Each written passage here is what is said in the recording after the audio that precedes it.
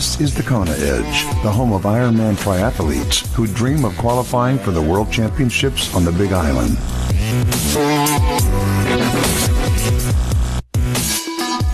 You're listening to the Kona Edge, the home of Ironman triathletes who dream of qualifying and racing on the Big Island. And we joined once again by someone who has raced on that Big Island, Ben Hammer. Ben, welcome back. The run out of the and I'll say 4 disciplines because we'll include nutrition in there, but the run for you has been something that's been part of your life for so long. It's the thing that comes most naturally to you, and it really helps when you do feel that way about the run, because that's where Ironman are won and lost. Yeah, absolutely. No, I'm grateful to have the running background that I do every time I do a race. It's always nice to have that to fall back on. Ben, it's easy when you come into a sport like triathlon with a strong running background to almost neglect it because you need to work hard on your swim and bike. Have you found that, or have you worked equally hard on the run to not just keep it the way it was, but to improve on it?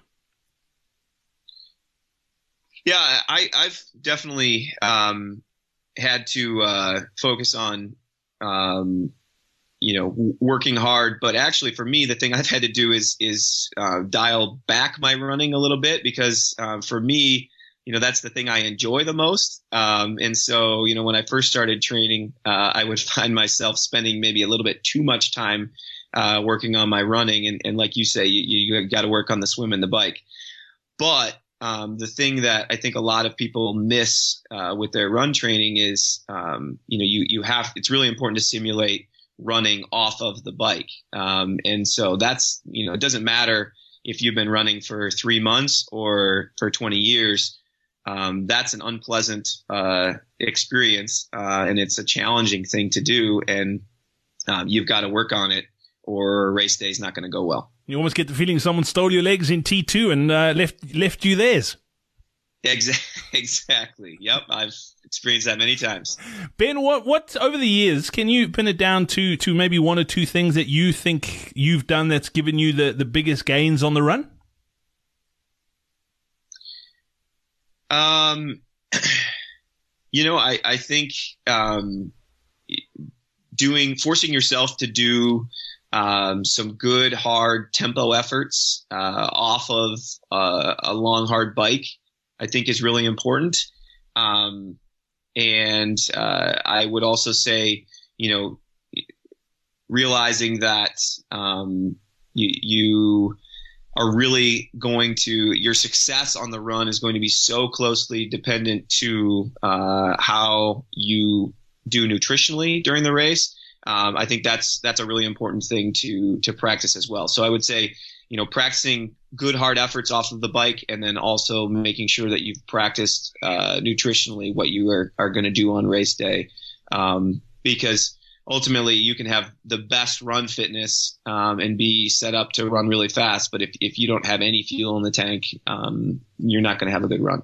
Yeah, it also helps that you don't overcook things, particularly in a race scenario on the bike. And you mentioned the benefits of using a power meter. That's one of the big things too, is that you're pushing hard enough, but not too hard that when you get off the bike, you've absolutely blown it for the run.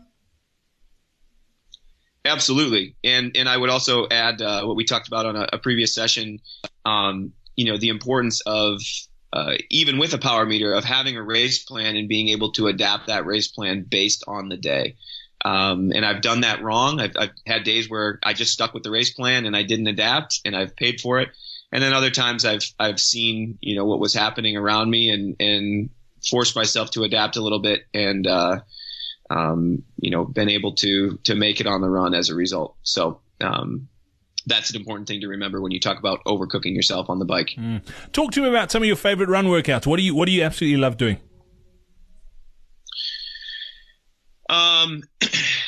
Well, if you want one that's going to be a great simulator, I think, for the strength that you need in a triathlon, and I'll share one with you guys, for those of you like me who are in cold weather climates and can't always be outside to do a good workout easily. It's a great thing to be able to do on a treadmill. Give yourself a good 15, 20 minutes warm up, and then set yourself a goal. I think 4 minutes is usually a pretty good kind of amount of time. So what you'll do is you'll go 4 minutes at a pace that's pretty fast. So maybe like right around your half Ironman goal run pace or something like that. Start out 4 minutes at a 2% incline, and after 4 minutes, transition straight. Don't give yourself any rest or any time off. Just transition straight into 4 minutes at a 4% incline. Again, keep that pace exactly the same. Keep it dialed right on, right around that, say goal half Ironman run pace. So do another 4 minutes at the 4%, and then follow that up with 4 minutes at a 0% incline. So you've now gone for 12 minutes, and you've gone from 2% to 4% and then to 0%. That'll be one set, and then try and get yourself through, say, 3 or 4 sets of that. You will probably not be a very happy camper, but that is a great workout to simulate the strength that you need in a triathlon. And as they say, what doesn't kill you makes you stronger. Yeah, absolutely. I think be careful. Be careful not to fly off the back of the treadmill. I was going to say, I think that's where the saying came from, was from that workout. Ben, thanks for your time once again here on the Kona Edge. Much appreciated. So we look forward to chatting about your nutrition next time out. Yeah, absolutely. Thanks for having me. We hope you enjoyed this episode of the Kona Edge. Run like the wind. Our next free online running seminar is happening soon. Sign up now on thekonaedge.com/running seminar.